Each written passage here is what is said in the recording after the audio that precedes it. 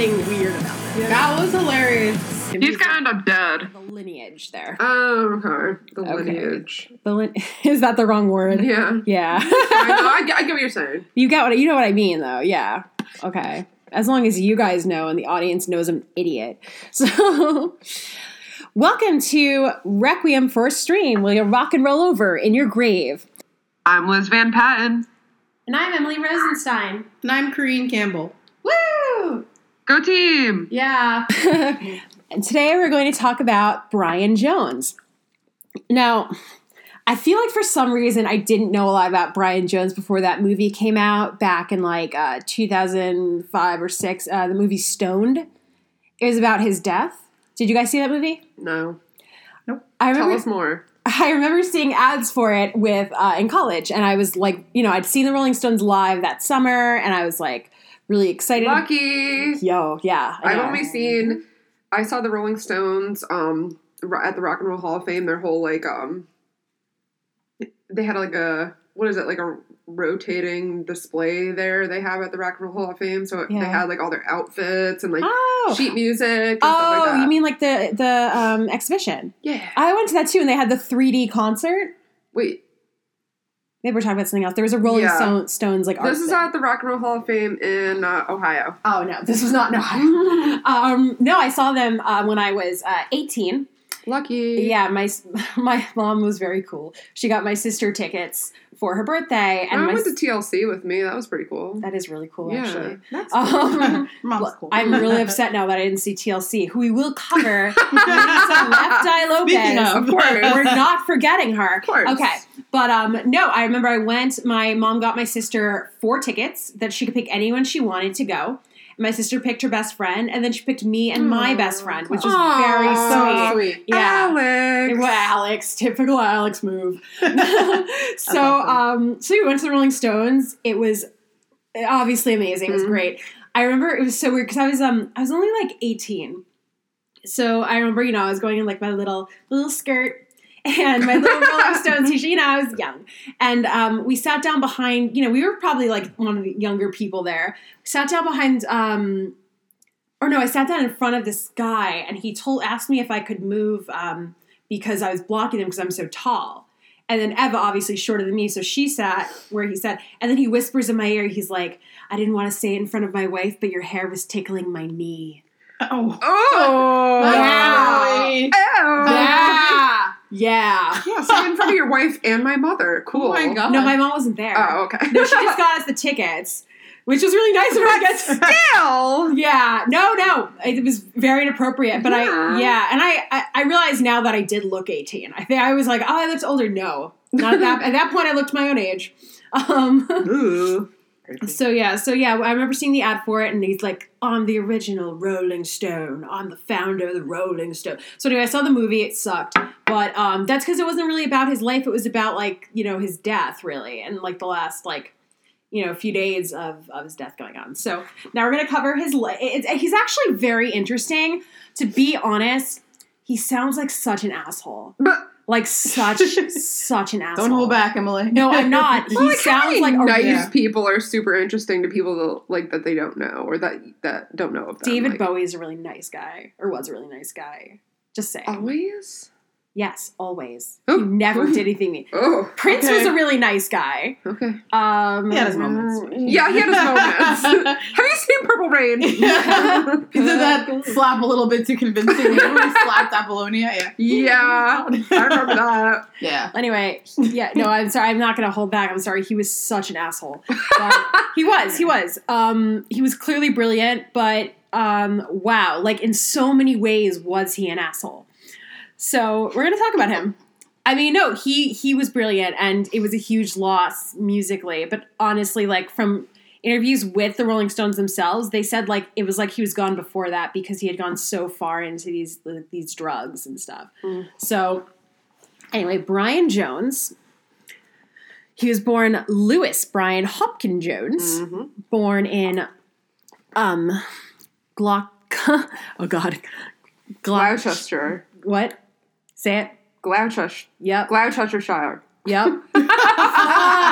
We're so American. Okay. Oh, yeah. In 1942, So he had very severe asthma, so that kind of kept him from doing a lot of the sports that all the other kids did, which made him a little isolated and kind of lame. Hey, sports don't make a person.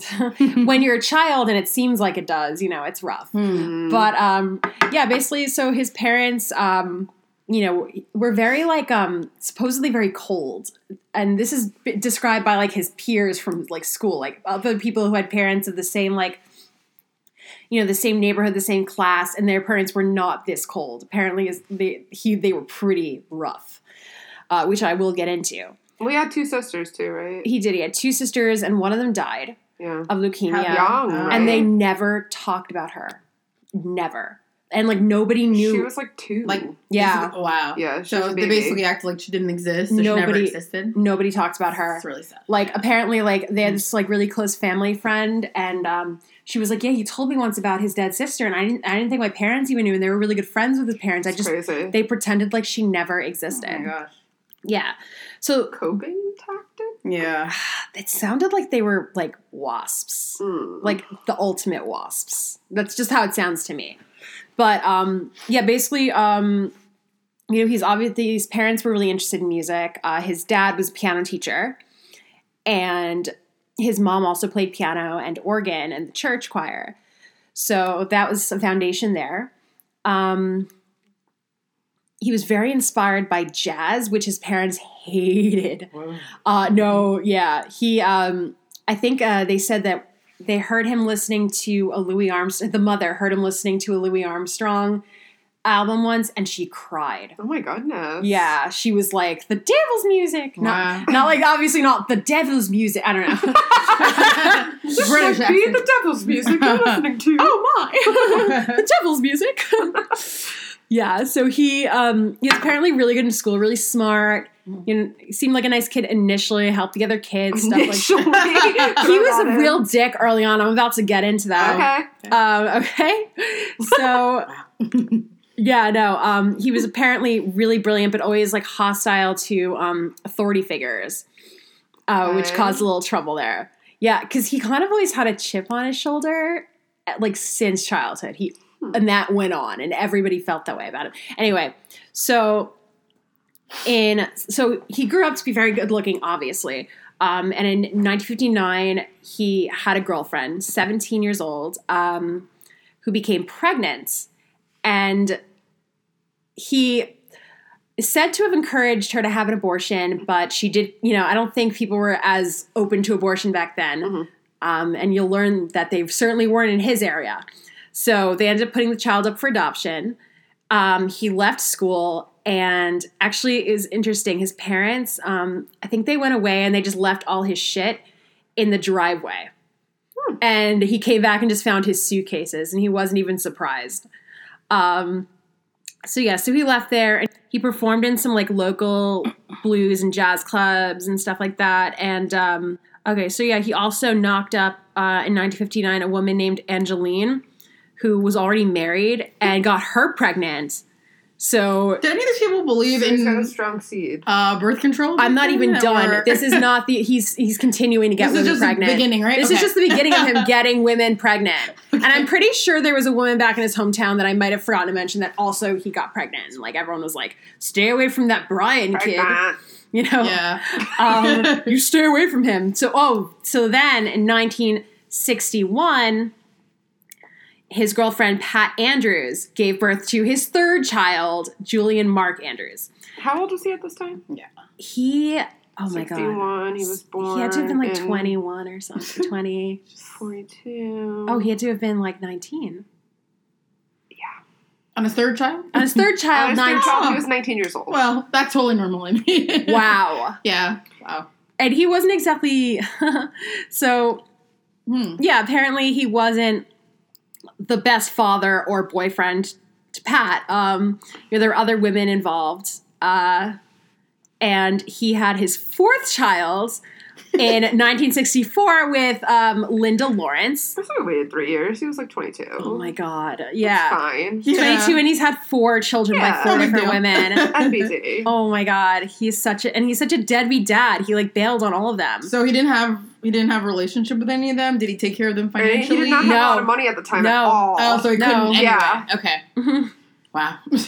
Yeah, no, it was pretty bad. And yeah, I'm pretty sure that he got someone else pregnant after that. Yep, Dawn Molly.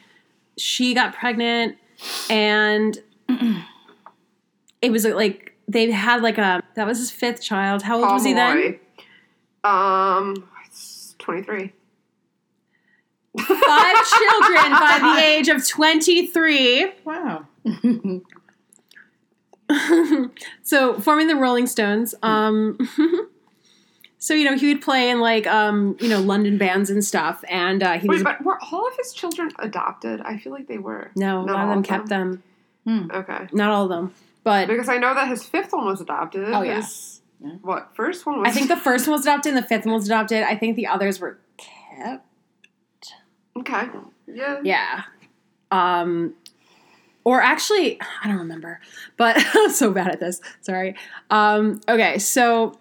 Yeah, so anyway, he was playing under the name Elmo Lewis, and he played the slide guitar, which was really impressive. A lot of people, didn't see that much back then. He was with a band called The Rooster. Keith Richards and Mick Jagger, who were much younger than him, saw him play and were really blown away by him. So they ended up making this band together, playing, jazz and blues. They mostly played covers, like a lot of... Chuck Berry and Muddy Waters and just like general blues music. So they played their first gig in 1962 at the Marquee Club. So at this point it was Mick Jagger, Keith Richards, Brian Jones, and Dick Taylor. So yes, Dick Taylor, he played the bass. Okay. And drummer Tony Chapman. So yes, they're playing around and obviously getting pretty popular because they were amazing and Mick Jagger was hot. And so they, they listened to a lot of blues. That was really mostly their inspiration. They got very big. I know that he and Keith Richards were both very into mischief. When they were getting a lot of trouble. They were a lot of sex, drugs, rock and roll. Yeah. And obviously he got very into drugs. He met Anita Pallenberg, who was actually like probably the only woman that he actually loved. In 1965, she was working on a modeling assignment there. Because Brian Jones spoke German and she's half German, they began a friendship and turned into this 2-year relationship. They took a lot of drugs. And they were like really dramatic and violent. He got violent with her on that trip to Morocco. Again, I think I told you guys about this. He got violent with her. There was an incident with some Moroccan whores, and she wouldn't join the group sex. But it wasn't unlike her to do stuff like that. But like it was, yeah. He hit her over it. So, and yeah. Wait, hold on. So that's when she got together with Keith Richards, and they so this is the thing with what happened in Morocco with Brian Jones. So he was there with the other Stones, with Anita Pallenberg, and they all left at night without him. They just left him there. Like, remember that time, Liz, where we went to the movies and we left there were 12 of us and we forgot that one girl in the bathroom and she took it so personally. Oh my gosh. Yeah. That's messed up. We should have implemented a buddy system. There were 12 of us. Oh my god. It was an accident. She was so hurt. Oh. I think I would be hurt too. Oh my god, it was so awkward. It was an accident though. It was. Yeah. So yeah, Anita and Keith Richards began a relationship that lasted till 1980. So they had an interesting lifestyle. If you read Keith Richards' book, a lot of drugs, still had kids, But Brian Jones, his feelings were really hurt because they left in the middle of the night without telling him, and I think they left him with the bill for the hotel in Morocco. So they left because he'd hit her the night before, and they were upset. So he found that very humiliating, which was awful. That's that. I bringing this up because it has to be brought up. He was very abusive to women. Mm-hmm. Like I'm not even kidding. And I know, I was reading about Nico recently, and she was with him for a little while, and he was very violent with her. Yeah, and I know he was violent with Anita as well. For some reason, they had this big drug arrest of all the Rolling Stones. All their houses were taken, and they actually ended up putting Mick Jagger and Keith Richards in jail. And it really shook up Brian. Some reason, this raid really fucked him up. And he was arrested for the second time in 1968 for possession of pot and cannabis. And because he was on probation from the first time, he was found guilty, obviously, and he was fined instead of being jailed, which was good. But yeah, he got just further into his drug use, and they said the Rolling Stones. They said they felt he wasn't even there anymore. Yeah, toward the end, he had checked out. He was gone. Yeah, and they had to fire him, which must be really hard. They all started out together. Yeah, right? And they told him this isn't working out. And they probably, had similar dalliances where they were, doing drugs together, drinking together. So they're like, how do we get rid of this guy who's we're doing the same shit. Yeah, he was kind of I know. A lot of it was that, they were, doing all these drugs and stuff, but they were still able to make music. Right, they were able to function. They could still function. And he just was gone. And obviously you couldn't, so. Yeah. Everyone said the same things about him, that he had a chip on his shoulder, that he was brilliant, and you couldn't help but admire him, but that he was an asshole, and he didn't care. And a lot of people said that they just felt like they were in the presence of the devil when they were with him. Wow. Which is kind of cool. Really? That's pretty extreme. That's very strong. badass. No, a lot of people just felt like really intense. Wow. Something about him felt like the devil, which is awesome, kind of. I mean, I don't know. I think it's cool. Because they said, a lot of people associated that stuff with the Rolling Stones. What was rough with him with breaking up with the Rolling Stones, I think, was that, they had done covers. Their first album was all covers. And they were told to start writing music. And it was Mick Jagger and Keith Richards who ended up writing the music. They just learned, they taught themselves how to write songs. And, as brilliant as Brian was, he wasn't really contributing there, even though he was a fantastic musician. So I think he felt a little left out, a little jealous. There was part, he was kind of spoiled, so he just always wanted the attention. Mm-hmm. And everyone describes him as very good looking, and he seemed very charismatic. Very angelic almost, but then evil. So again, everyone kept calling him the devil. Which is hot. But yeah. I'm an interesting taste. I know. I don't know, cool. rock and roll and the devil seem to go hand in hand somehow. Is that just me? Wasn't that the general feeling about rock and roll in the 50s? The devil's music, the sinners. That's Lord's Day. Exactly. No, I don't know, because I don't believe in the devil. Perhaps you were born after your time. Yeah, I feel like that. No, I don't believe in the devil or any of that bullshit. Yeah. But I think just the idea of it more from a literary perspective is interesting. They seem to think there's some kind of good versus evil, but with rock and roll, it seems like there's always kind of a bad edge, Yeah. But I like it. I dig it. I can dig it. Okay. Yeah, Do you dig it? I do. You dig. Tilly. Gosh, she's so cute. You dig it, Tilly? And what started his whole foray into drugs and alcohol? I think it was just around. Easily accessible. Mm-hmm. And it was just the culture. Yeah. And I think, there was no history of, like, there was drug abuse before, but these were very new drugs. Right. Yeah. Was there, like, some type of trauma, though, besides, his sister passing away, which was... Not spoken of. I feel like maybe his family... I feel like there's gotta be something that... Yeah, nobody really... The family was fucking acts cold. out like this. That's what I feel like. Something must have happened. Like, it doesn't and make him react like they're this. British. And his peers were like, yo, his parents are cold.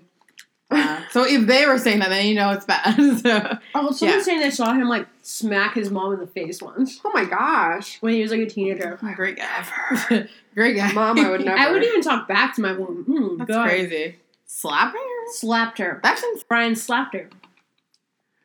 Mm-hmm. Ooh. Well, I mean, when they left, they put all his shit in the driveway. He came home. They'd gone on vacation. They just left his shit there. They kicked him out. Okay, so theories surrounding Jones' death. Okay, so he died around midnight in 1969.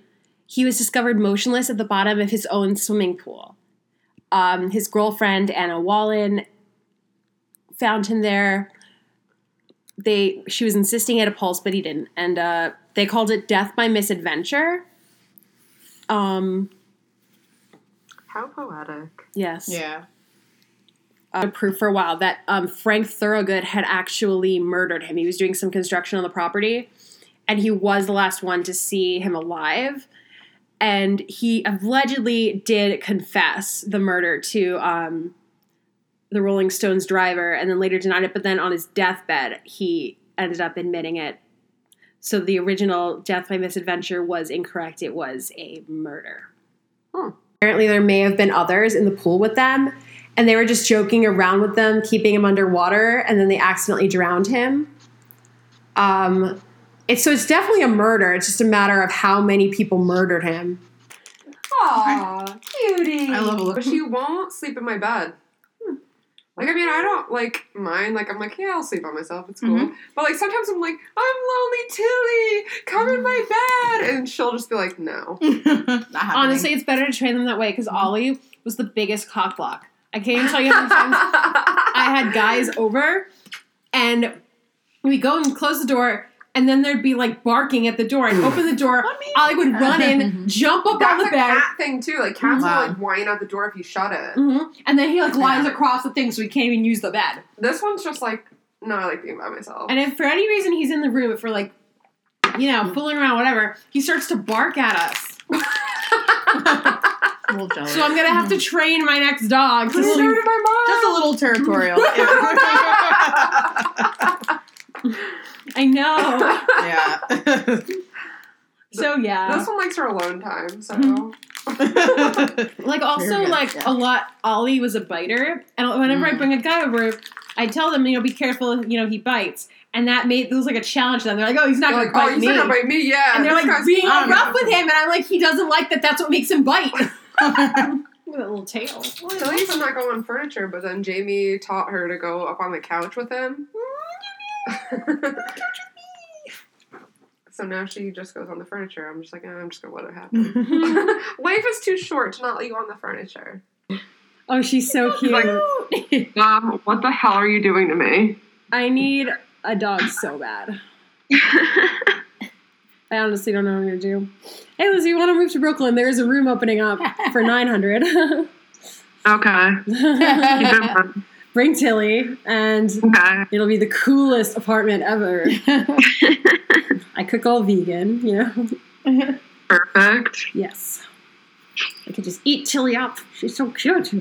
I always talk about how I want to eat her. Chop her up into pieces. That's what I always used to say to Carla. I said I was going to make Carla burgers. And with Ollie, what did I used to say to Ollie? I don't remember what I would say to him, but Carla, I was like, Carla burgers! We're having Carla burgers for dinner! And I would chase her around. We're going to eat you! I want to roll Tilly up into a ball and swallow her like a pill. Yeah. Or chop off her paws and eat them. But then you hurt her. She'll be upset. She would be. I would never actually do those things. Yeah, I know. But that's really specific, chopping her paws I know. off. I'm like, you really thought about it. You gotta eat her at once so she dies fast. A quick, painless death. Yeah. Kelly, I'm never going to kill you. Don't worry. Don't listen to anybody. I just want to eat you. No big deal. Yeah. Okay. Yeah, growing up, like, just my dad was always like, if we couldn't eat something, he goes like, "Oh, let's just eat the dog. Come here, dog. Like, Dad, that's not funny. Get in the oven. So now for Brian Jones, I would say William Pickett, Otis Redding, Stevie Ray Vaughan, Buddy Guy, John Lee Hooker, T-Bone Walker, Howlin' Wolf, The Moody Blues, Traffic, Manfred Mann, The Hollies, Small Faces, The Animals, The Pretty Things, Dusty Springfield, The Yardbirds, The Kinks, Marian Faithfull, the Brian Jonestown Massacre, Toy Love, Jeff Dahl, Ravi Shankar, Bo Diddley, Louis Armstrong, Muddy Waters, definitely, Johnny Winter, Patti Smith, Nico and the Velvet Underground, The Doors, The Who, Jimi Hendrix, Frank Zappa, Jimmy Reed, and a fuck ton of Rolling Stones. And let's hope that recorded, for fuck's sake. Yeah, it did. Okay.